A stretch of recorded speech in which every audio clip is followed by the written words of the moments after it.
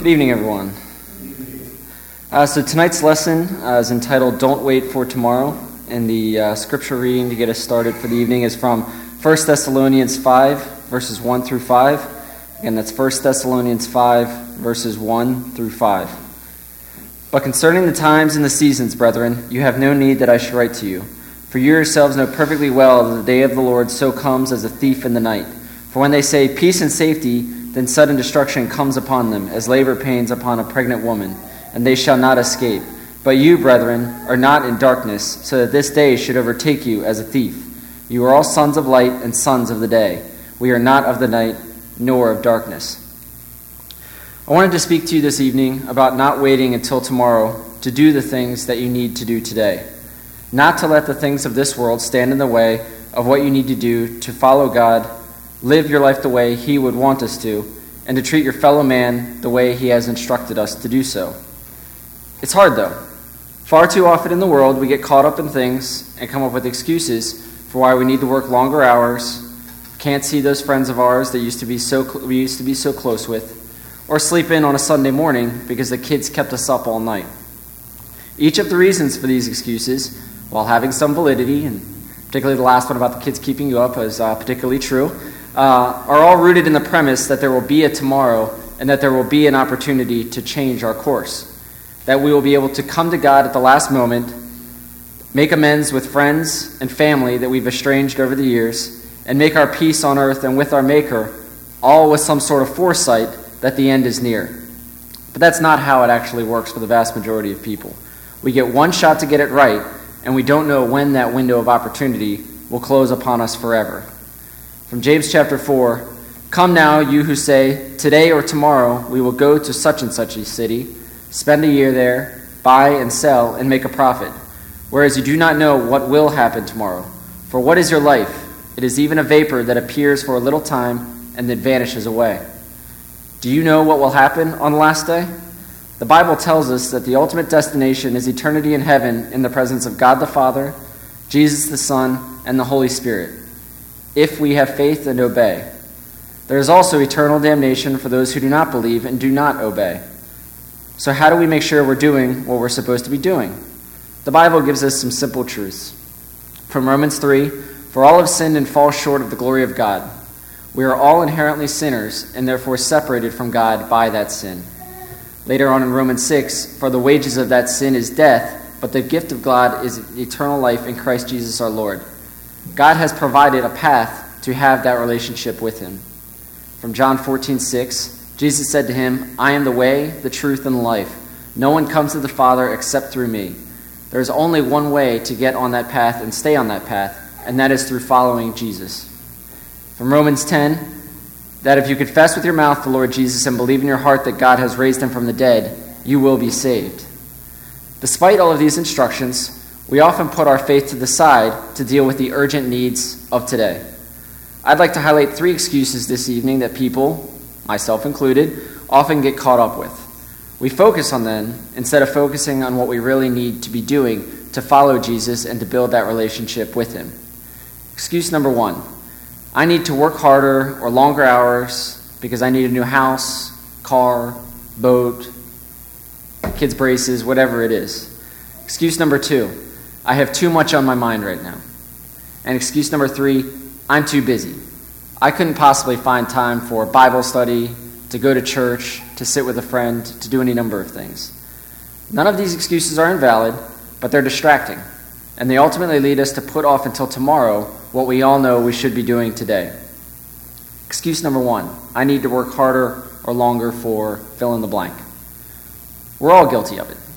No matter what we have and how much, we see someone else with a flashier car, a boat, a bigger house, nicer clothes, and we think to ourselves, wouldn't it be nice if I had that? So we pursue the next promotion or that next paycheck.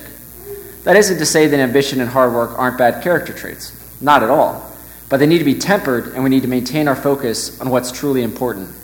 From Ecclesiastes 5:15, "Everyone comes naked from their mother's womb, and as everyone comes, so they depart. They take nothing from their toil that they can carry in their hands." Think of the parable of the rich fool in Matthew. Then one from the crowd said to him, "Teacher, tell my brother to divide the inheritance with me." But he said to him, Man, who made me a judge or an arbitrator over you? And he said to them, Take heed and be aware of covetousness, for one's life does not consist in the abundance of the things he possesses. Then he spoke a parable to them, saying, The ground of a certain rich man yielded plentifully. And he thought within himself, saying, What shall I do, since I have no room to store my crops? So he said, I will do this. I will pull down my barns and build greater, and then I will store all my crops and my goods. And I will say to my soul, Soul, you have many goods laid up for many years. Take your ease, eat, drink, and be merry. But God said to him, Fool, this night your soul will be required of you. Then whose will those things be which you have provided? So is he who lays up treasure for himself and is not rich toward God. And from 1 Timothy 6, For we brought nothing into this world, and it is certain we can carry nothing out. And having food and clothing, with these shall we be content. But those who desire to be rich fall into temptation and a snare, and into many foolish and harmful lusts, which drown men in destruction and perdition. In these verses, we see not only the dangers of focusing on storing up riches and the fallacy that entails, but that there is also a real detriment to our spiritual health. And we also very actively see the instruction of the potential negative consequences of pursuing that wealth. The Bible warns us that the pursuit of excessive material possessions can be morally corrupting to us. So what are we instructed to do instead? From Matthew 6, Do not store up for yourself treasures on earth, where moths and vermin destroy, and where thieves break in and steal. But store up for yourselves treasures in heaven, where moths and vermin do not destroy, and where thieves do not break in and steal. Excuse number 2. I have too much on my mind right now. People worry. I worry. I constantly worry about all sorts of things. Job, family, health. Did I forget to turn off the oven earlier before I left the house? But not only is this not healthy for us, it's pointless. We need to put our faith in God and trust that He will provide for us and take care of us. I often think back to times in my life where I was disappointed with the way something turned out.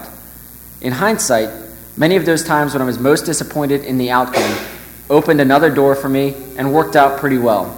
As I've gotten older, I've tried to worry less and put my trust in God more, that whatever happens, He will take care of me. From Luke 12, Then He said to His disciples, Therefore I say to you, do not worry about your life, what you will eat, nor about the body, what you will put on. Life is more than food, and the body is more than clothing. Consider the ravens, for they neither sow nor reap, which have neither storehouse nor barn, and God feeds them. Of how much more value are you than the birds? And which of you, by worrying, can add 1 cubit to his stature?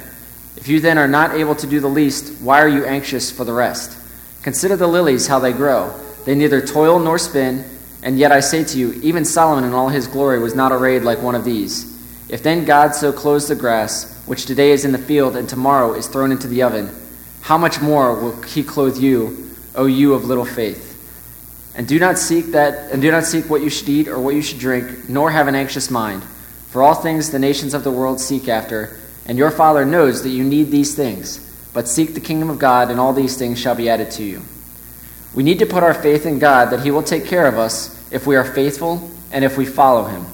From Philippians 4, Be anxious for nothing, but in everything by prayer and supplication, with thanksgiving, let your requests be made known to God. And the peace of God, which surpasses all understanding, will guard your hearts and minds through Christ Jesus. If we put our faith in Jesus, we need not worry. He will provide for us and bring us the peace of mind that only He can provide. Excuse number 3, I don't have time right now. This is a common excuse. In today's world, everyone is busy. Whether it's work, taking the kids to school or soccer practice, grocery shopping, cleaning, going to the gym, etc. There are all sorts of reasons why we're incredibly busy. And then because of all the things I just mentioned, we're exhausted. It takes a lot out of us just to get through all of the things that happen on a day-to-day basis. And then Sunday morning rolls around. How many of you have rolled over and thought, man, would it be nice to just sleep in today and relax? I won't ask for a show of hands, but I'm sure everyone in this room has at some point had that thought. From Acts 24, the example of Felix and Drusilla. And after some days, when Felix came with his wife Drusilla, who is Jewish, he sent for Paul and heard him concerning the faith in Christ. Now as he reasoned about righteousness, self-control, and the judgment to come, Felix was afraid and answered, Go away for now. When I have a convenient time, I will call for you." Here is a very busy guy, a Roman official.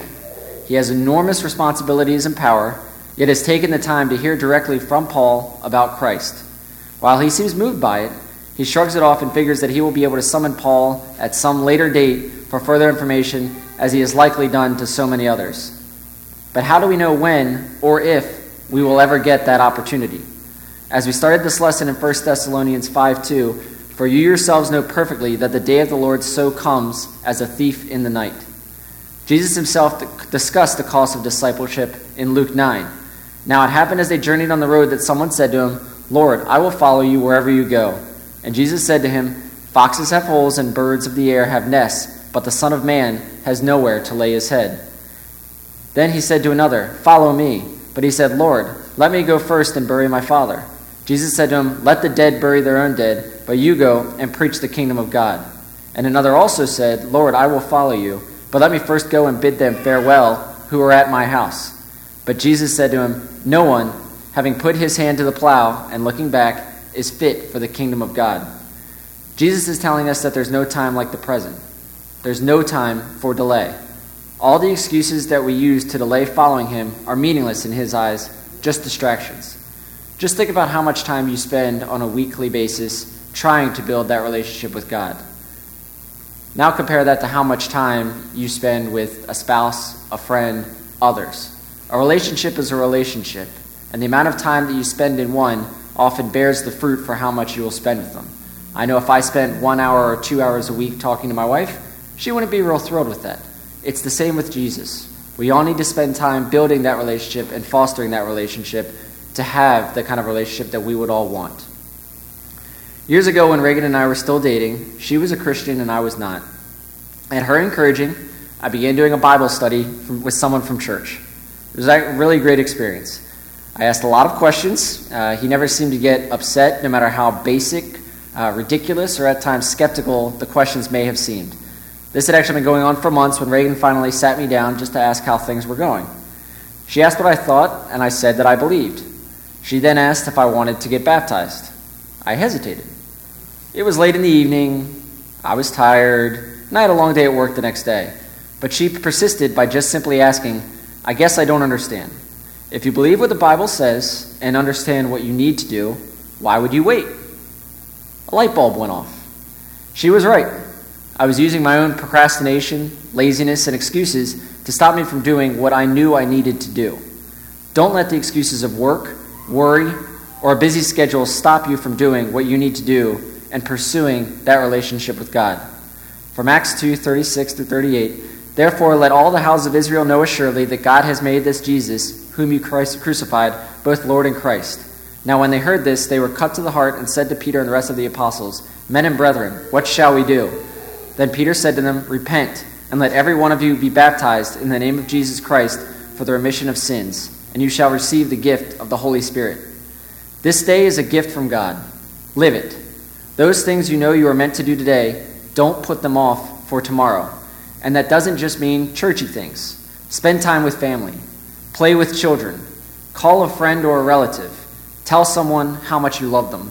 Serve your neighbors. There is so much possibility God has given to us this day. Don't watch it go on by. Don't put it off for another day. If there's any way that we can help you, why don't you let us know while together we stand and we sing.